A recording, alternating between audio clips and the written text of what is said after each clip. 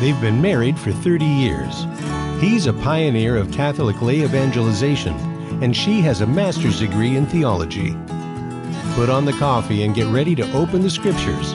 It's time for Bible with the Barbers.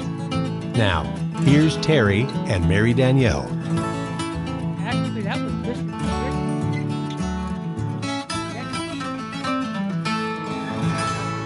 Terry and Jesse show each week on Tuesdays at noon. And so I guess they're having some issues with which one it's going to be. But next week it'll be right. But you're on the right station. It's the Bible with the Barbers. We're here. And we're here, and we're happy to be here with you. And thank you for wanting to study God's Word. What a great blessing that is to do that. And Mary Danielle, I know we have Ephesians chapter 5 to talk about. Galatians chapter 5, Galatians chapter 5. And we also always start with the gospel. It's a short gospel, but it's a powerful gospel from the daily readings of Mass. Absolutely. Today's gospel is from Matthew 8:23 through 27. As Jesus got into a boat, his disciples followed him. Mm-hmm. Suddenly a violent storm came up on the sea, so that the boat was being swamped by waves. But he was asleep. They came and woke him, saying, "Lord, save us, we're perishing." He said to them, "Why are you terrified, O you of little faith?" Then he got up, rebuked the winds and the sea, and there was great calm. The men were amazed and said, "What sort of man is this, whom even the winds and the sea obey?" The gospel of the Lord. Praise to you, Lord Jesus Christ. Well, the beautiful thing, this gospel, it's a parallel actually with the story of Jonah in the Old Testament. Jonah and Jesus both get into a boat.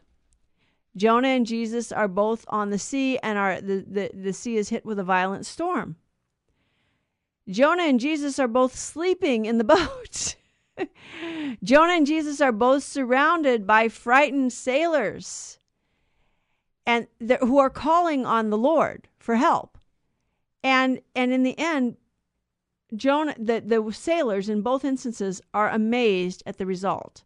Now, Jonah was running away from God because he was a prophet and he was supposed to go tell the Ninevites to repent, and he didn't want them to do that because Nineveh was the capital of Assyria, and Jonah, being a prophet, knew that God was raising up Assyria to chastise the Jews for their infidelity.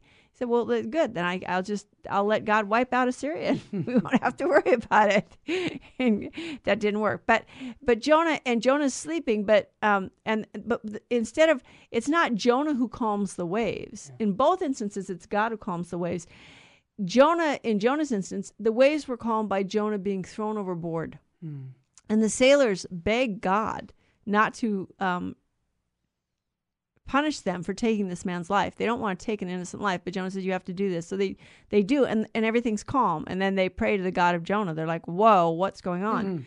Jesus is the one who, with his own word, calms the storm. And he calms the storms in our lives with his own words too. And we need to trust in him, even in the midst of darkness. And it's interesting. What does he say to his apostles? "Why are you frightened, O you of little faith?" Does this maybe have an application to our time? Oh, yeah. Are many people frightened? They have little faith. And what do we have? Exactly. Where are we looking for our answers? Yeah. Oh, maybe Government. the election, the politicians, the government. Oh, maybe the World Health Organization. Some people are looking to the United Nations. Anybody but God? It's like, who can solve our problems? And we're looking everywhere but where we need to look. We need to turn to the Lord, and not just, God is not a first aid kit. No. He's not the parachute that you hope you never have to use, like Bishop Sheen said about prayer. It's most people look on prayer the way an aviator looks on a parachute. They know they have it there, but they hope they never have to use it. The parachute is there for the aviator, who's like, not for the sky jumper, for the aviator. Yeah. It's there in case his plane gets shot down or his plane malfunctions and he has to jump out and save himself. He has a parachute. So he hopes he never has to use it. Well, don't be like that with prayer, and don't be like that with God. He's always there, and he's not there for us to use. He's there for us to call on as a loving Father who's looking over us and wants what is best for us. And what is best for us? If souls are saved, everything's saved. If souls are lost, everything's lost. is Bishop Sheen's the wisest guy in the world. Yep. No, that makes sense. And you know, Mary, I mentioned it on the Terry and Jesse show that this lack of faith, how do we have strong faith? You need to ask every day for it. Exactly. It's not, if faith is a gift. It's a gift that you received in baptism, and it's true that it can be lost. It's not once saved, always saved. We have to continually go back to the Lord, repent of our sins, and ask for the gift of faith. It can grow. And this is that too. The gift of faith can grow. We had a certain amount of faith as a child. We had a certain trusting relationship usually with our parents and God. And then sometimes we get into sin as teenagers or young adults, and then we get jaded, and then we say, well, you know, it's more fun to sin, and God's just trying to, you know, put a damper on my fun, so why should I follow him? And we lose our faith. Yeah. You know, but by the way, you don't need faith to know that God exists. And I want to make this very clear. Sure. It is not an article of faith that God is. Okay? The pagans all knew that there is a God. St. Paul makes it very clear in Romans that from the good things that God created, from the beauty, the order, the goodness, the truth that we see in creation, we can know that there had to be someone who created. You know, a Swiss watch doesn't come together by you taking all the parts and throwing them up in the air, you know, thousands and millions of times and hoping that they'll all fall together right once. No, intelligent design. There had to be a designer behind it. And you don't need faith to know this. Now, there's a lot of things about God you need faith to know, but he's given you the gift of faith in baptism if you're baptized. And if you weren't baptized and you want the gift of faith, ask for it. Lord, I want to believe in you. I want to know your joy. I want to know the love that you have for me. Reveal this to me. And so Jesus is there. He has power over all the elements because he's God. Yep. He's God among us. He is truly Emmanuel, God with us. He has power over all the elements. So he can calm the storm. And the same in us. You know, the storms in us. There's not just the, you know, the literal historical application here. You also have, you know, the moral application of, we have St. John Chrysostom tells him that the wave-tossed boat signifies the struggles of the Christian life. So this idea that we're going to go through life without struggles, no, that's not Christian. Jesus didn't come to remove human suffering. He came to fill it with his presence. The Lord is with us in our sufferings. Endangered by the wind and the fierce waves, God's people are awakened by the spiritual assaults and become aware of their helplessness. Are you feeling helpless? Are you feeling despair? Are you feeling a dark cloud over you? Then turn to the Lord. You're in a good place. Lord, I can't do this. I ask you, Lord, to guide me and to take possession of my life and take me along the right path. And be my strength and my courage. Be there for me. So when we're in that, and we call upon the Lord for our salvation and our inner peace, the near presence of Christ assures their deliverance, and his swiftness strengthens their wavering faith. He's with us. He's waiting for us to call. He wants us to call on him for help. You know, Mary, some of the spiritual writers have talked about this, saying that there are so many people who don't give themselves to God because they falsely think, and I say falsely think, that God can't take care of them. Amen. And I really think that it, you know, Bishop Sheen always says, you know, that, you know, the only value in saying yes to God is you have the freedom to say no. So I would just encourage folks who have sons or daughters or anyone you're dealing with, yourself including, is to really trust God. Give him an opportunity. Amen. You know, because if you don't, you'll never know. Exactly. And so I'm going to challenge everyone, especially Amen. if you've been away from the church for years, not going to confession, maybe even months because of the pandemic Right. of COVID-19. Right. Find a place. We here at the Sacred Heart Chapel right now, 3 o'clock every Saturday for 2 hours, our priests hear confessions before the Vigil Mass. But you can call a parish, and if they Make an won't do appointment. it, if they don't, call another parish. Be perseverant. Persevere. you go. And there are parishes who have scheduled confessions, and there are parishes that say the confessions will be heard by appointment. So call and make an appointment. And the reality is that when we aren't availing ourselves of the sacraments, we do lose graces. We do. Even, yes, God can work outside the sacramental system, but the normal way for him to work is with the sacramental system. And, someone observed this to me the other day, that, ever since they closed the churches, it's like evil has exploded in the streets. There's a connection there.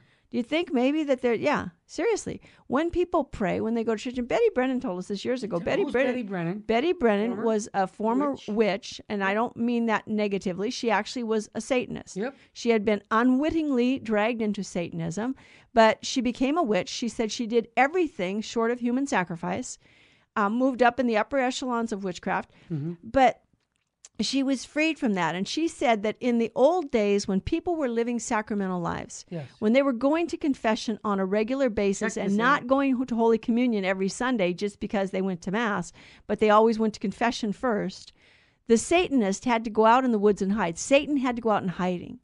Now he doesn't have to hide. Now he's in the public square.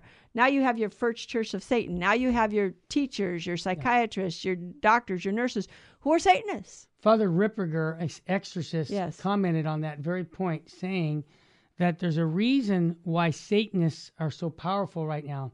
He said because people aren't frequenting the sacraments and the graces are not there. So as you just said, the Satanists, or the exorcists said in the past, in the old days, when people were living a sacramental life, they had to hide. Exactly. And they couldn't come out in the open. Right. But because of lack of faith, lack of participation in the sacraments, you're giving Satan free reign. Yeah. So get back to the sacraments. Let's adore Jesus in the Blessed Sacrament, go to Mass, and go to confession. Go to confession. When we come back, we'll continue here at the Bible with the Barbers. Also, just a reminder, Bishop Strickland's show will be placed our time. We're going to be going to Fridays. So we just want you to be aware a week ahead here. And we thank you for your patience to switch to Fridays or the podcast. We'll be right back.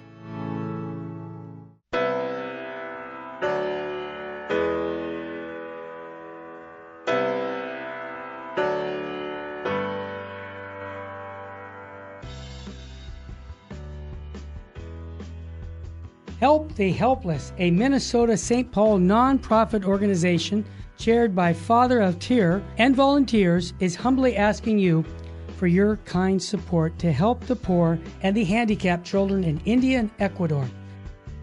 Through financial support from the Help of the Helpless benefactors, the children are provided with clothing, food, education, shelter, and the teachings of the Catholic Church. The mission is to help children thrive and become self-sufficient young adults leading productive lives. We also provide aid to poor families in Ecuador with food baskets, medicines, medical assistance, and help with funeral needs for the deceased. The work in India is done by Father Antonio's organization, St. Mary's. In Ecuador, the work is being done by the Servant Sisters of the Home of Mother. You can call us at 877-762-8857. To learn more, please visit our website, www.helpthehelpless.org. God bless you.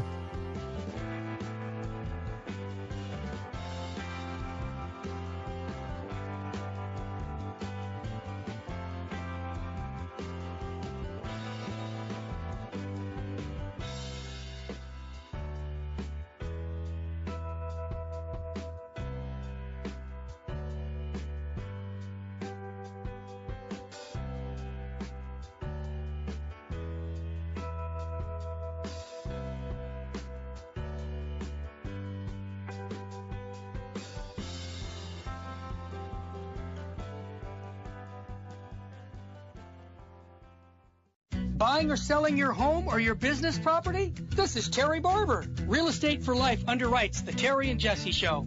And they can connect you to one of 900 pro-life real estate agents around the world. And when they receive their referral fee, they will give 80% of it to a pro-life organization.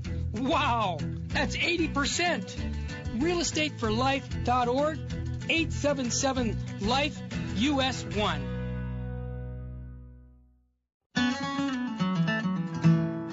Now, back to Bible with the Barbers. If you have a question or comment, call 888-526-2151. Here's Terry and Mary Danielle. Welcome back to the Bible with the Barbers. I stand, I sit, correct? That's a joke. I mentioned that next week we'll have Bishop Joseph Strickland on Virgin Most Powerful once a week. His time will be our time. Right. from the past year. Now we're going to move to Thursdays at 8 a.m. Right. But I realize many of you listen to us on podcasts, and that's probably the most convenient way to do it. But just so you know, we'll do live 8 a.m. shows. That'll be starting next week. Next week, correct. Right. And Bishop Strickland will be on next. Instead of seeing us on Tuesday at this time, it'll be Bishop Strickland. You won't want to miss that. No, he's awesome. going to be great. Yeah. And just to remind y'all about it, because if you know of other Catholic radio stations who want a really strong bishop to speak strongly on the faith, to teach the faith, and contact us at Virgin Most Powerful Radio. The show is already going to over 100 new stations. That's awesome. Praise God. Praise God. God is good. God is good. So we want to look at Galatians 5 here today because we want to know, are we living in the flesh or are we living in the spirit?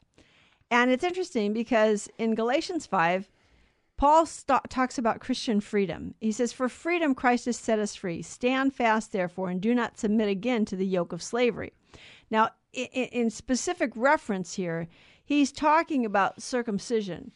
And in the old law, of course, the Jews had to follow the circumcision, the dietary laws. There were things in the Old Testament that were provisional, and they weren't part of the moral law. They were part of the covenant law that God made with Abraham and with Moses. And so Christ would be the fulfillment of all of that. And so when he came, the church, inspired by the Holy Spirit, understood that the law of circumcision and the dietary laws, and granted, God had to be very, very direct with Peter. Peter had a vision that Christ made him understand that the dietary laws were no longer in application, and also that the Gentiles were welcome into the church. That what God had made clean wasn't to be called unclean, and that the Gentiles were to be welcomed in. Because at first, the apostles thought that this was, the fulfillment of Judaism, and therefore the gospel was only for Jews.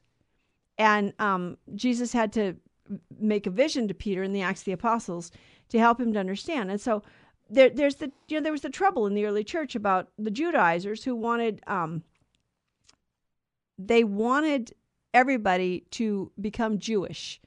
So everyone to accept circumcision, everyone to accept the dietary laws, everyone to accept the sacrifices at the temple. And, there was the big discussion about that, but the church is saying no. But what is Paul saying here? He says, "For in Christ Jesus, neither circumcision nor uncircumcision is of any avail, but faith working through love." So this isn't faith working through love. Beautiful. So this is not faith alone. Mm-hmm. As a matter of fact, Paul never wrote faith alone. Right. The only place in the New Testament it said faith alone was in the letter of James, which says you are not saved by faith alone. So faith alone is insufficient to justify the sinner. If it stands by itself and fails to join with love in acts of generosity and service, it is empty and vain. And you can see 1 Corinthians 13:2 and James 2:14 through 26.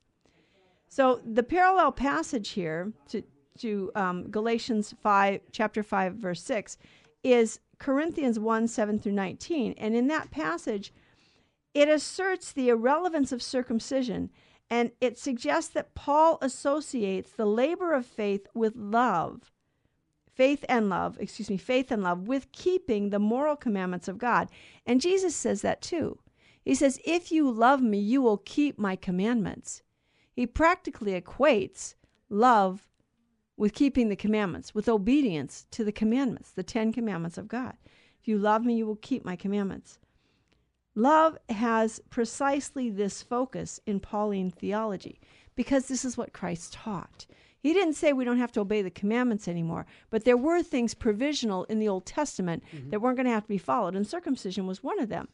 So what happened under the old law is that oftentimes the Jews thought that just by following the law, that's all they had to do, that just the external practice was sufficient. And what Christ came to teach is that he came to renew us from within. We're not dunghills covered with snow, as some thought.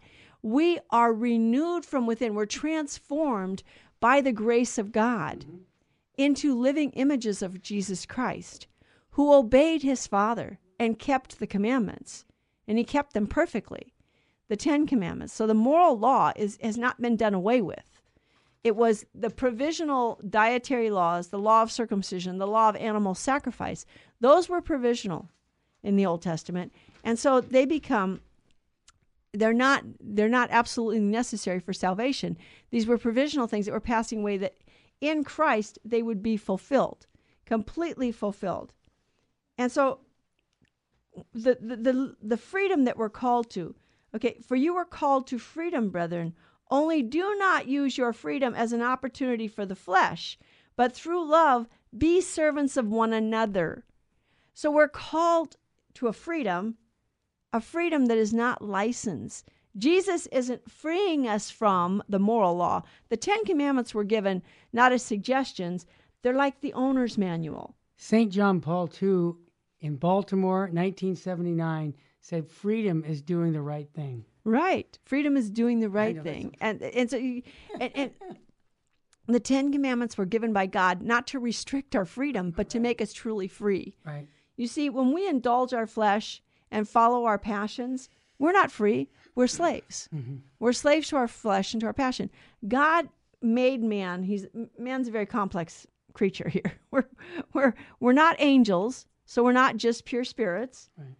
And we're not just animals, so we're not just a body. Okay?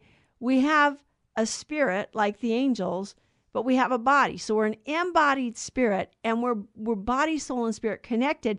And we're not dualists. Okay? You can't say, oh, well, in my spirit I renounce sin, but with my body I'm going to practice fornication.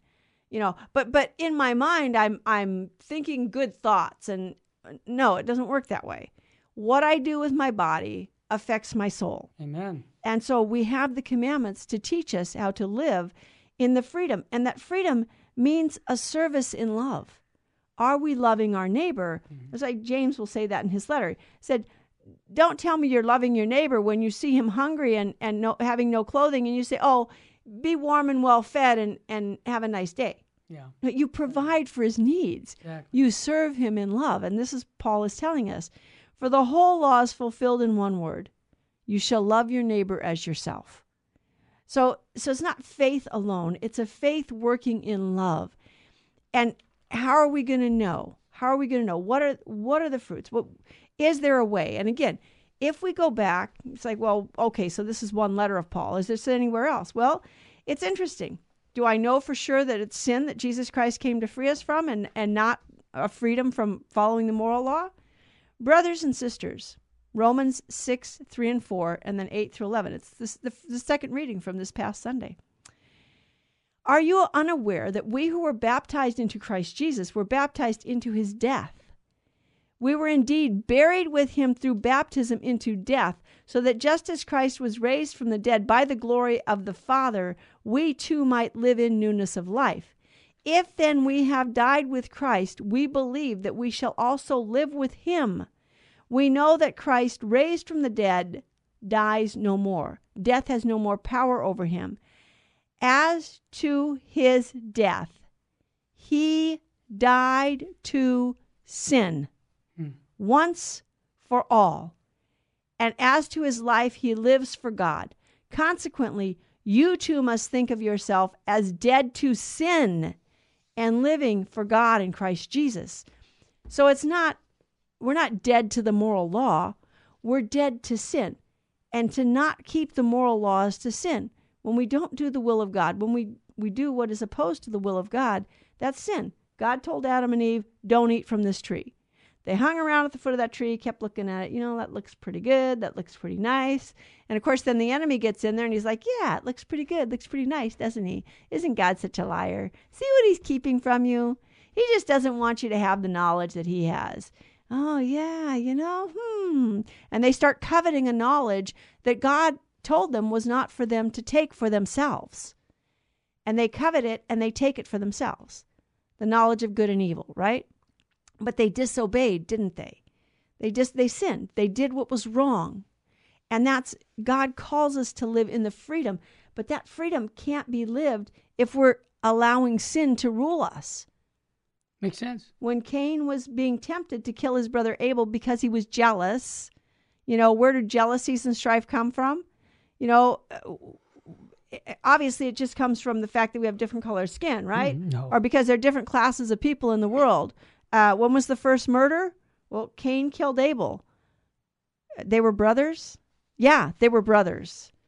And it goes on and on. Go through the Old Testament.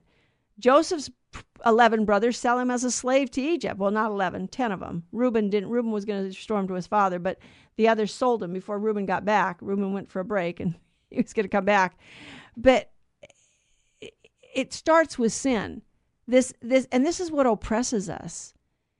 It's not other people who oppress us. It's not the oppressor against the oppressor. It's me being oppressed by sin, and the sin is within me. Because of original sin, I still have the effects of it.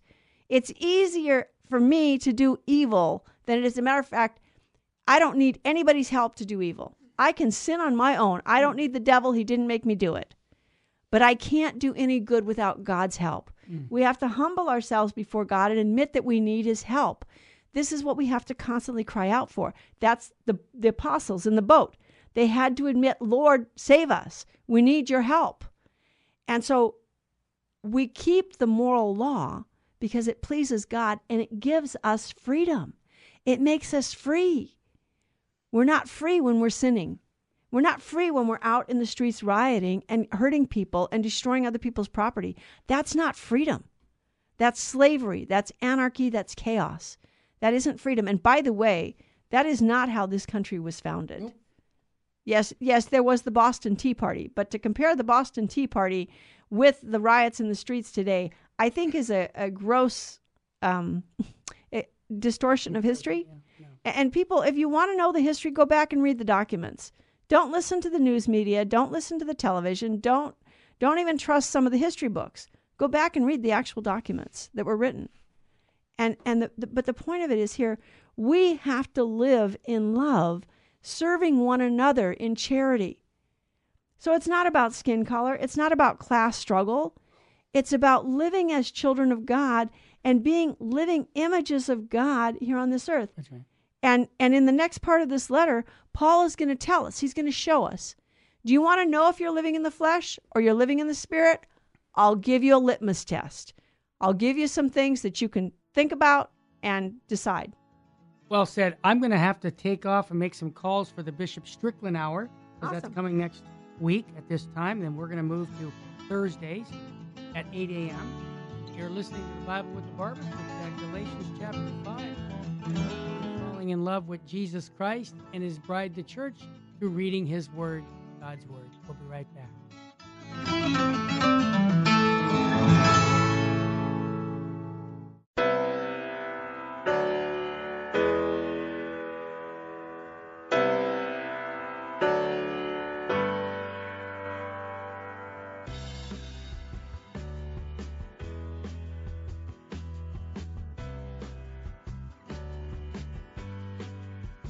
This is Terry Barber. I want to thank you for supporting Virgin Most Powerful Radio. And here's an easy way to support us by going to smile.amazon.com and type in Catholic Resource Center or Virgin Most Powerful Radio. And when you log in your Amazon account and you purchase products, a portion of it will go right back in supporting Virgin Most Powerful Radio. And it doesn't cost you a dime. I want to thank you ahead of time because that supports us year-round. May God bless you and your family.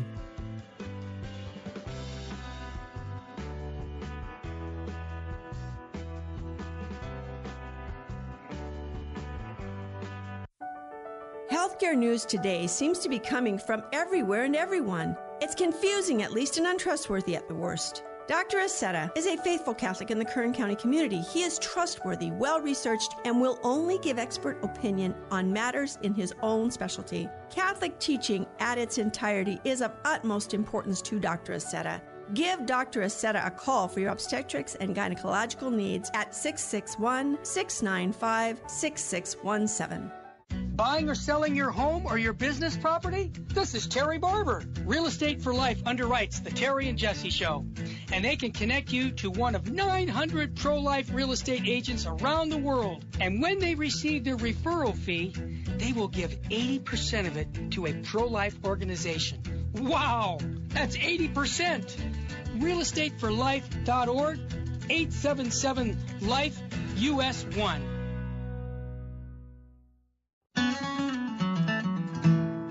Now back to Bible with the Barbers.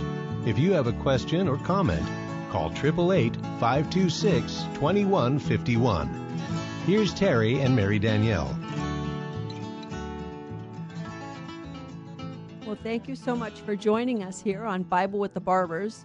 Next week, at this time, instead of Bible with the Barbers, it will be the Bishop Strickland Hour. And the Bible with the Barbers is moving to Thursday morning at 8 a.m. So just a heads up on that, everybody. We're not cutting out Bible with the Barbers. We're just moving it to a new time. We're making room for Bishop Strickland to come in. You will love Bishop Strickland. Go ahead and tune into that program. It's awesome. Bishop Strickland is great. So we're talking here about Galatians 5, and what is Paul telling us? Are we living in the flesh or are we living in the spirit? Well, how do I know? I have to live in the flesh, right? I have to live in this world, and that's true. Man is a very complex creature, body, soul, and spirit. He's not an angel, and we don't need to live like the angels without, pretend like we don't have a body or we don't have bodily needs. But we are supposed to live like the angels in our prompt obedience to God's will. That's how we're supposed to imitate the angels. But we can't be an angel. We will never be an angel. We will always be who we are. We're made. And that is, we're men. We're humans. And humans have body, soul, and spirit. And so on this earth, how do we measure? So St. Paul goes on in verse 16 of chapter 5 of Galatians, and he says, "But I say, walk by the Spirit, and do not gratify the desires of the flesh. For the desires of the flesh are against the Spirit, and the desires of the Spirit are against the flesh. For these are opposed to each other to prevent you from doing what you would." What's interesting is even Socrates, even the Greeks knew this. Socrates taught people this in ancient Greeks. And if you know, Socrates was from Athens, and the Athenians put him to death because he went around teaching. He was a philosopher.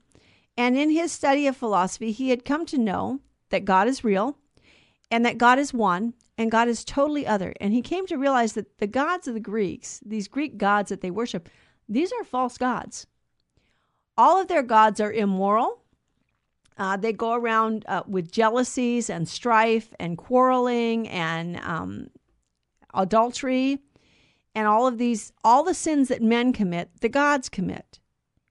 And so Socrates told the people, no, God is one, and he is totally other than us. And if we want to truly come to know him, we have to live a disciplined, virtuous life and not give in to the lusts of our flesh. Gluttony, the intemperance, lust, sexual excess, drunkenness, orgies, a party spirit. No, this is not, and this is before Christ.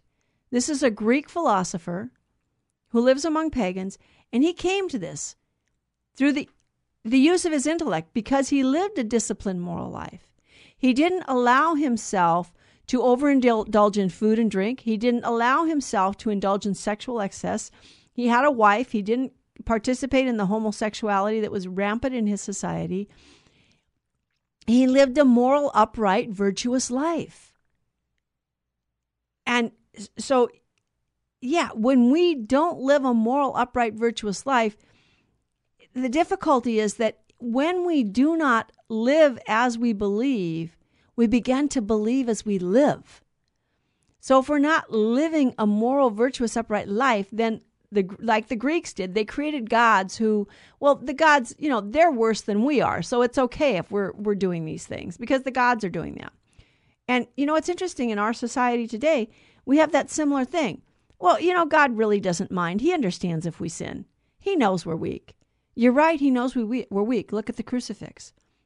We owed a debt we couldn't pay. So he paid a debt he didn't know. God became man, and he died on the cross. And if hell weren't real, why would he have gone through so much suffering? And if heaven wasn't truly love, then how could he so manifest so much love? Oftentimes people think when they look at the crucifix, God is looking at them and saying, oh, look what you did to me. Look what your sins did. Oh, you're awful. You're bad. No, Jesus Christ is looking at us with eyes of love, and he's saying, I love you this much. If you were the only sinner, I would do this for you. He didn't tell the good thief on the cross, well, you did a lot of stealing, and don't expect to get off the hook so easy now. He said, this day you will be with me in paradise. And before he even said that, what did he say? Father, forgive them. They do not know what they do. So what does living in the flesh look like? Well, if we're just giving in to the desires of our flesh, we're not living by the Spirit.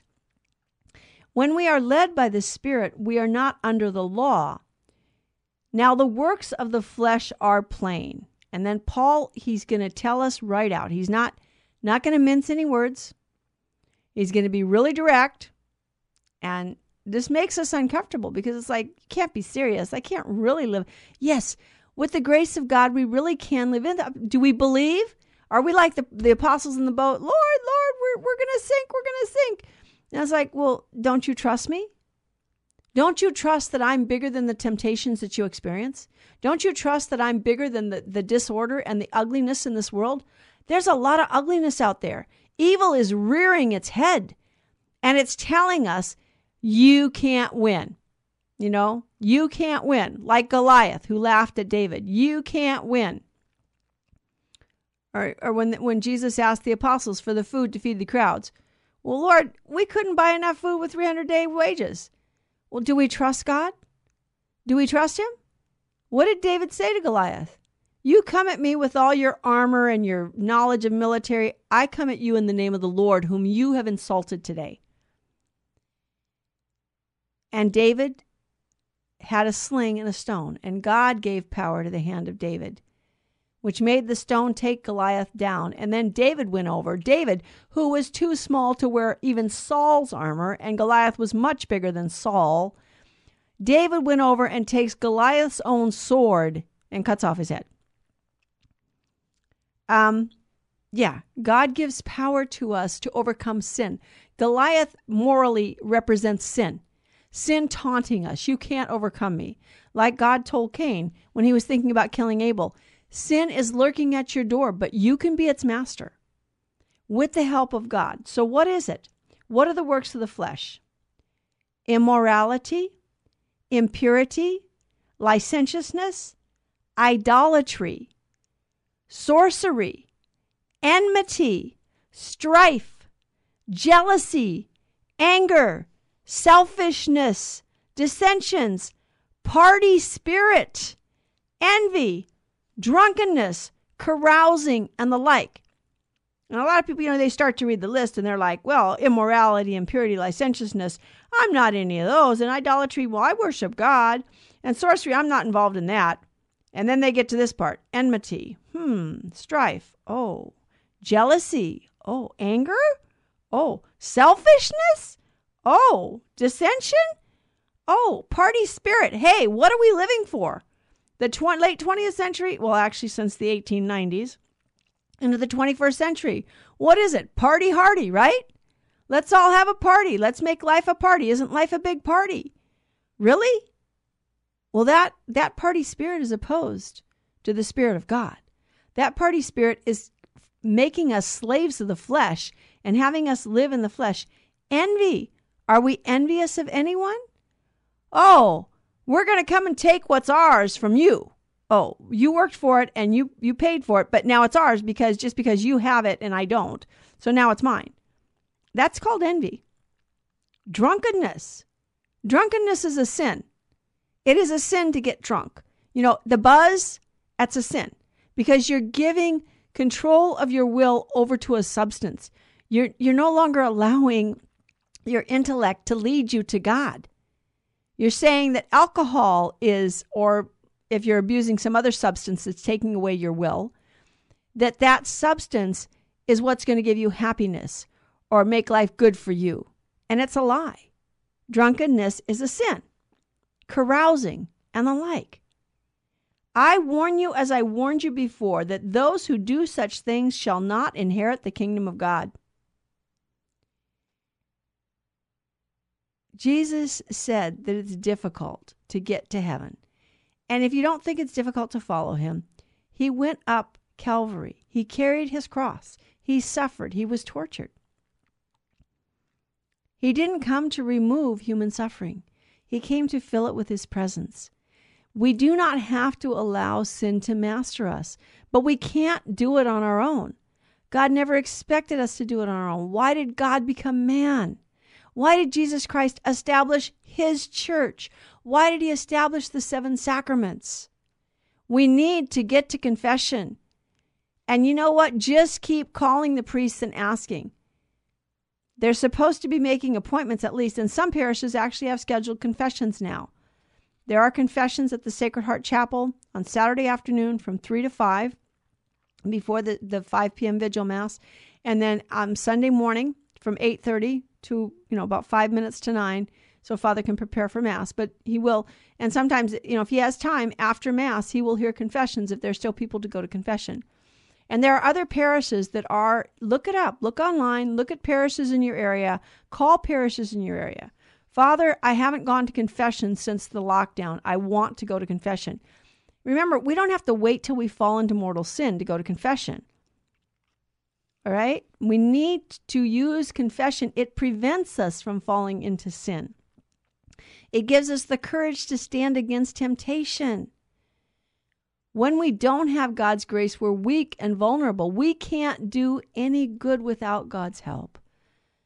We don't need the devil's help to sin. We are inclined to sin. We are inclined to evil. We are oriented away from God because of original sin.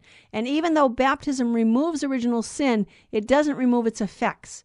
So we have a lifelong struggle to turn ourselves back to God every day, one day at a time.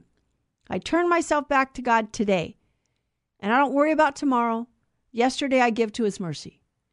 Yesterday to his mercy, the future to his providence. Right now, right here, I live in union with God, live in the presence of God, practice the presence of God. Remember that he's with you, even if he's sleeping in the boat. It's dark times. There's a lot of bad stuff going on. A lot of people are scared. By the way, don't fear death. There was a line in a movie one time, don't be afraid of dying. Be afraid of not living life to the full. Living life to the full is living in union with God. Be afraid of not living in union with God. We'll be back in just a few minutes to finish up this study on Galatians. I hope that you enjoy the Word of God and that it moves your heart to a deeper union with God every moment of every day. Thank you, and thank you for your support and for your listening.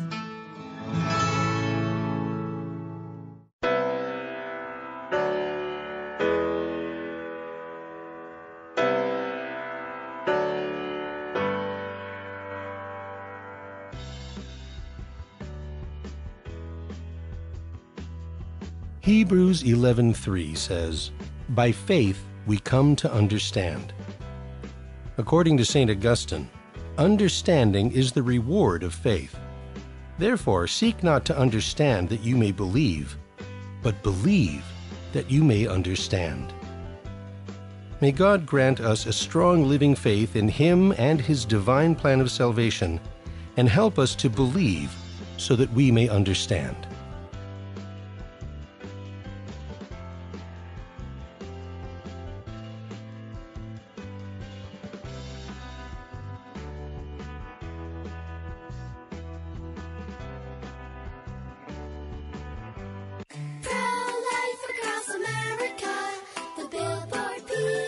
How does the baby move in your tummy? How does the baby eat? Can the baby hear me?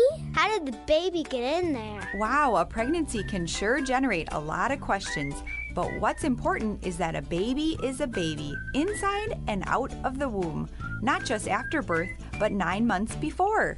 at conception. That's right. Every baby is a miracle. Hello, my name is Marianne Koharski. I'm the director of Pro-Life Across America. If you know someone who is pregnant or in need of alternatives or assistance or would like to support the work of Pro-Life Across America, please visit our website at prolifeacrossamerica.org, or better yet, simply dial pound 250 on your cell phone and say the keyword pro-life. Pro-Life Across America is non-political and totally educational. A baby's heart is beating 18 days from conception. Pro-life across America, the Billboard people.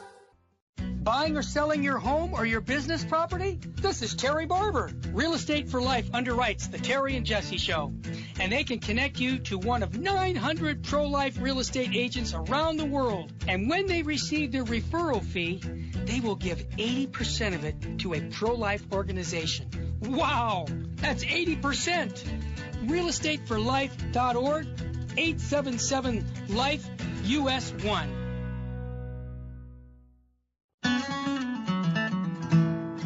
Now back to Bible with the Barbers. If you have a question or comment, call 888-526-2151. Here's Terry and Mary Danielle. Well, welcome back. Thank you so much for tuning in, for joining us, staying with us. We're talking about Galatians 5 here, and how do we know if we have the works of the flesh or the works of the Spirit? In the last section, we talked about the works of the flesh.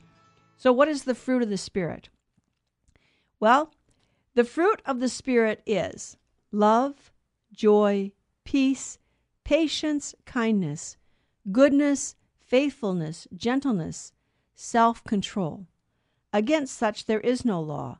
And those who belong to Christ Jesus have crucified the flesh with its passions and desires. If we live by the Spirit, let us also walk by the Spirit. Let us have no self-conceit, no provoking of one another, no envy of one another. So love, joy, peace, patience, kindness, goodness, faithfulness, gentleness, and self-control. Now, does that mean it's automatic? Oh, I'm baptized. I received the Holy Spirit in baptism. I received the gifts of faith, hope, and charity. I received the theological virtues of faith, hope, and charity. I received the cardinal virtues, prudence, justice, temperance, and fortitude. So automatically, I'm just going to have all this, right? No, we have to strive against the sinful nature. You know, original sin, we still have the effects of original sin. So it's still easier for us to sin. But we have to work for it.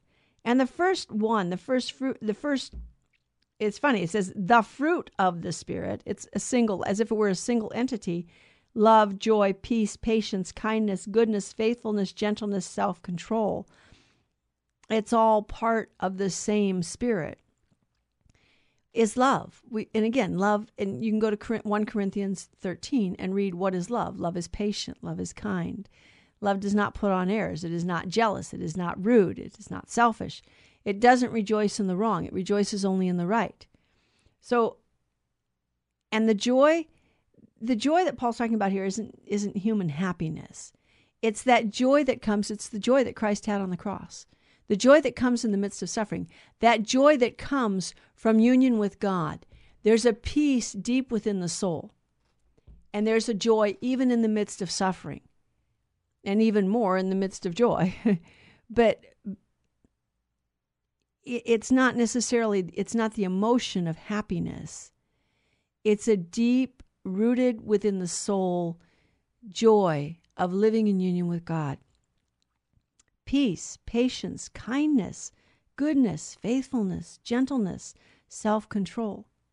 So what do we do when we find that, I have this temper, or I'm impatient, or I get upset with people. I come in the room and I mean to be nice and I just cause a fight. I didn't mean to, but I said something that hurt somebody, and we have to examine our lives.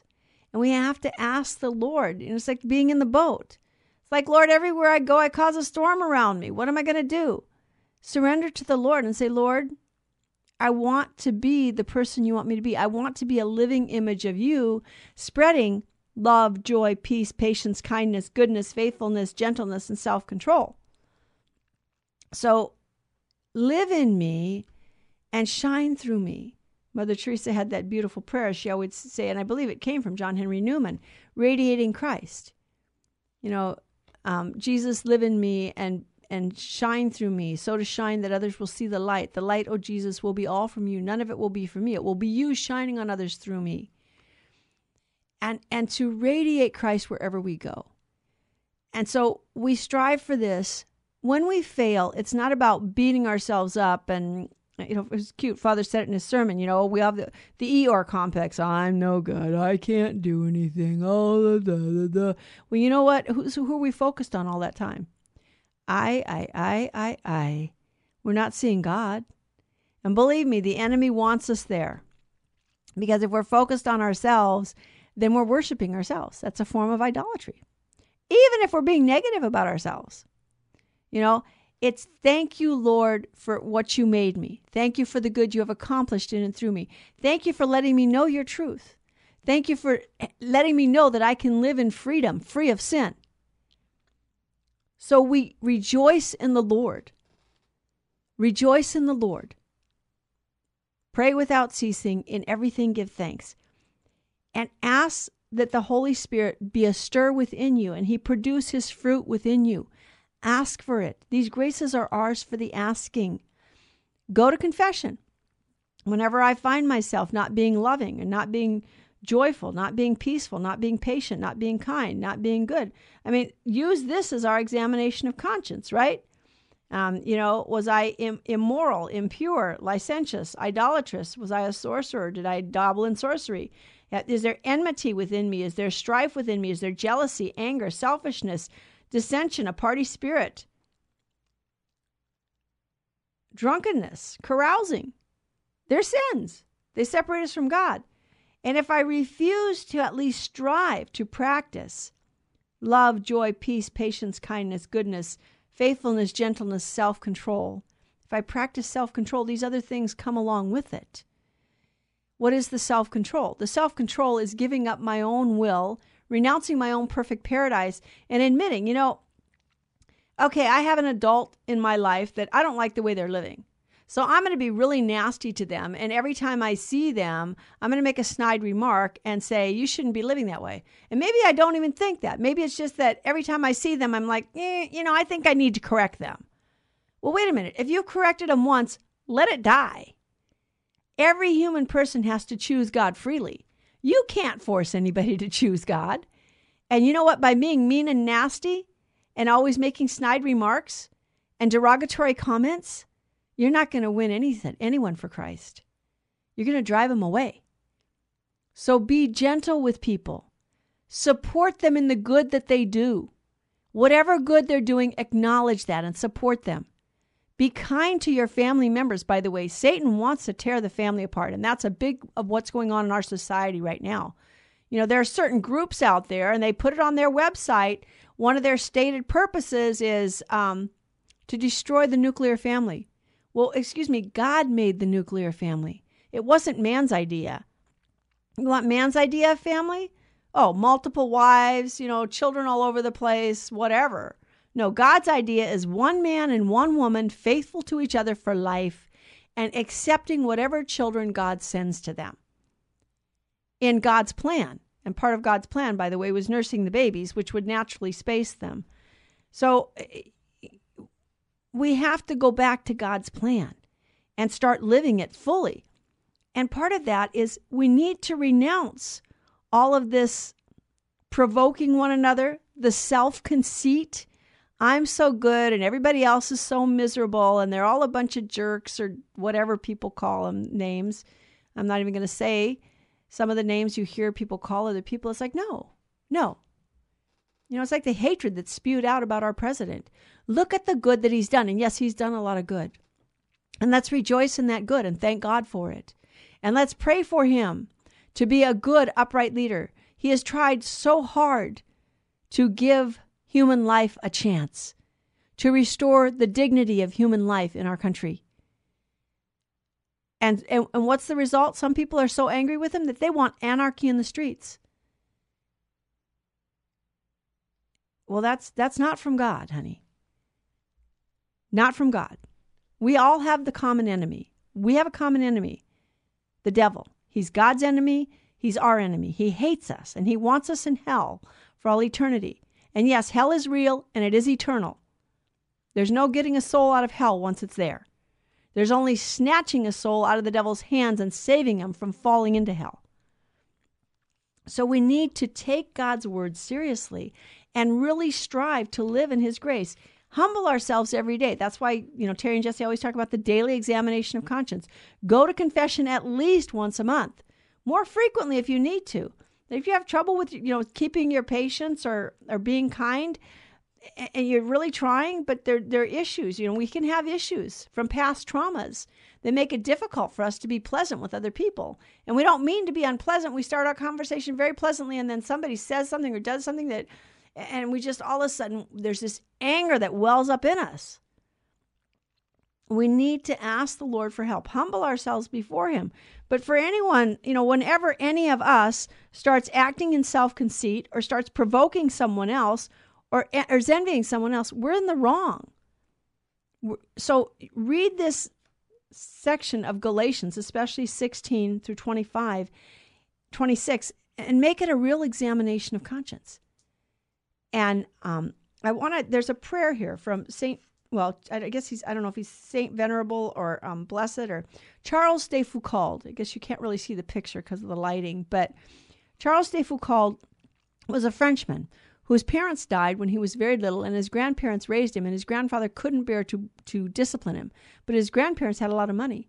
So Charles grew up with quite a bit of wealth and no discipline. So as a young man, he had the party spirit. He was licentious. He was indulging in immoral behavior and impurity. And he finally went into the French Foreign Legion, and in North Africa, he discovered that there were people who needed service. So he turned back to Christ. He'd been Catholic, but he had turned to this sinful living, went back to France, became a priest, and went back to North Africa to serve the Muslims, the poor Muslims in North Africa. And he eventually was martyred at their hands. But he wrote this prayer: Father, I abandon myself into your hands. Do with me what you will. Whatever you may do, I thank you. I am ready for all. I accept all. Let only your will be done in me and in all your creatures. I wish no more than this, O Lord. Into your hands I commend my soul. I offer it to you with all the love of my heart, for I love you, Lord, and so need to give myself to you, surrender myself into your hands without reserve and with boundless confidence, for you are my Father. And yes, God is our Father, and he loves us. So let us surrender ourselves with boundless confidence into his hands. We want to thank you again for joining us here on Bible with the Barbers. Next week at this time, the Bible with the Barbers won't be on. It will be the Bishop Strickland Hour, and then going forward, Tuesday at noon will be the Bishop Strickland Hour. The Bible with the Barbers is moving its time to Thursday at 8 a.m. I do have my Bible studies going again, Tuesday evening at 7 p.m. in the chapel. Anyone who's local and wants to come, you may come. And also again on Thursday afternoon at 1 o'clock, we are doing Bible study again on Thursday afternoon. Thank you for joining us on Bible with the Barbers. Thank you for your support. Especially thank you for your prayers and sacrifices. And let's really pray and turn to the Lord and trust in his mercy and goodness. Like the apostles in the midst of the storm. Who is this that even the wind and the waves obey him? God is still God, and he loves us. He's still watching over us. May God richly bless you and your family, and may you know the love of God poured out for you in Christ Jesus our Lord. Faustina's Prayer for Priests. O my Jesus, I beg thee on behalf of the whole Church, grant it love and the light of thy Spirit, and give power to the words of priests, so that hardened hearts might be brought to repentance and return to thee, O Lord. Lord, give us holy priests. Thou thyself maintain them in holiness. O divine and great High Priest, may the power of thy mercy accompany them everywhere, and protect them from the devil's traps and snares, which are continually being set for the souls of priests. May the power of thy mercy, O Lord, shatter and bring to naught all that might tarnish the sanctity of priests. For thou canst do all things. Amen. Virgin most powerful, pray for us.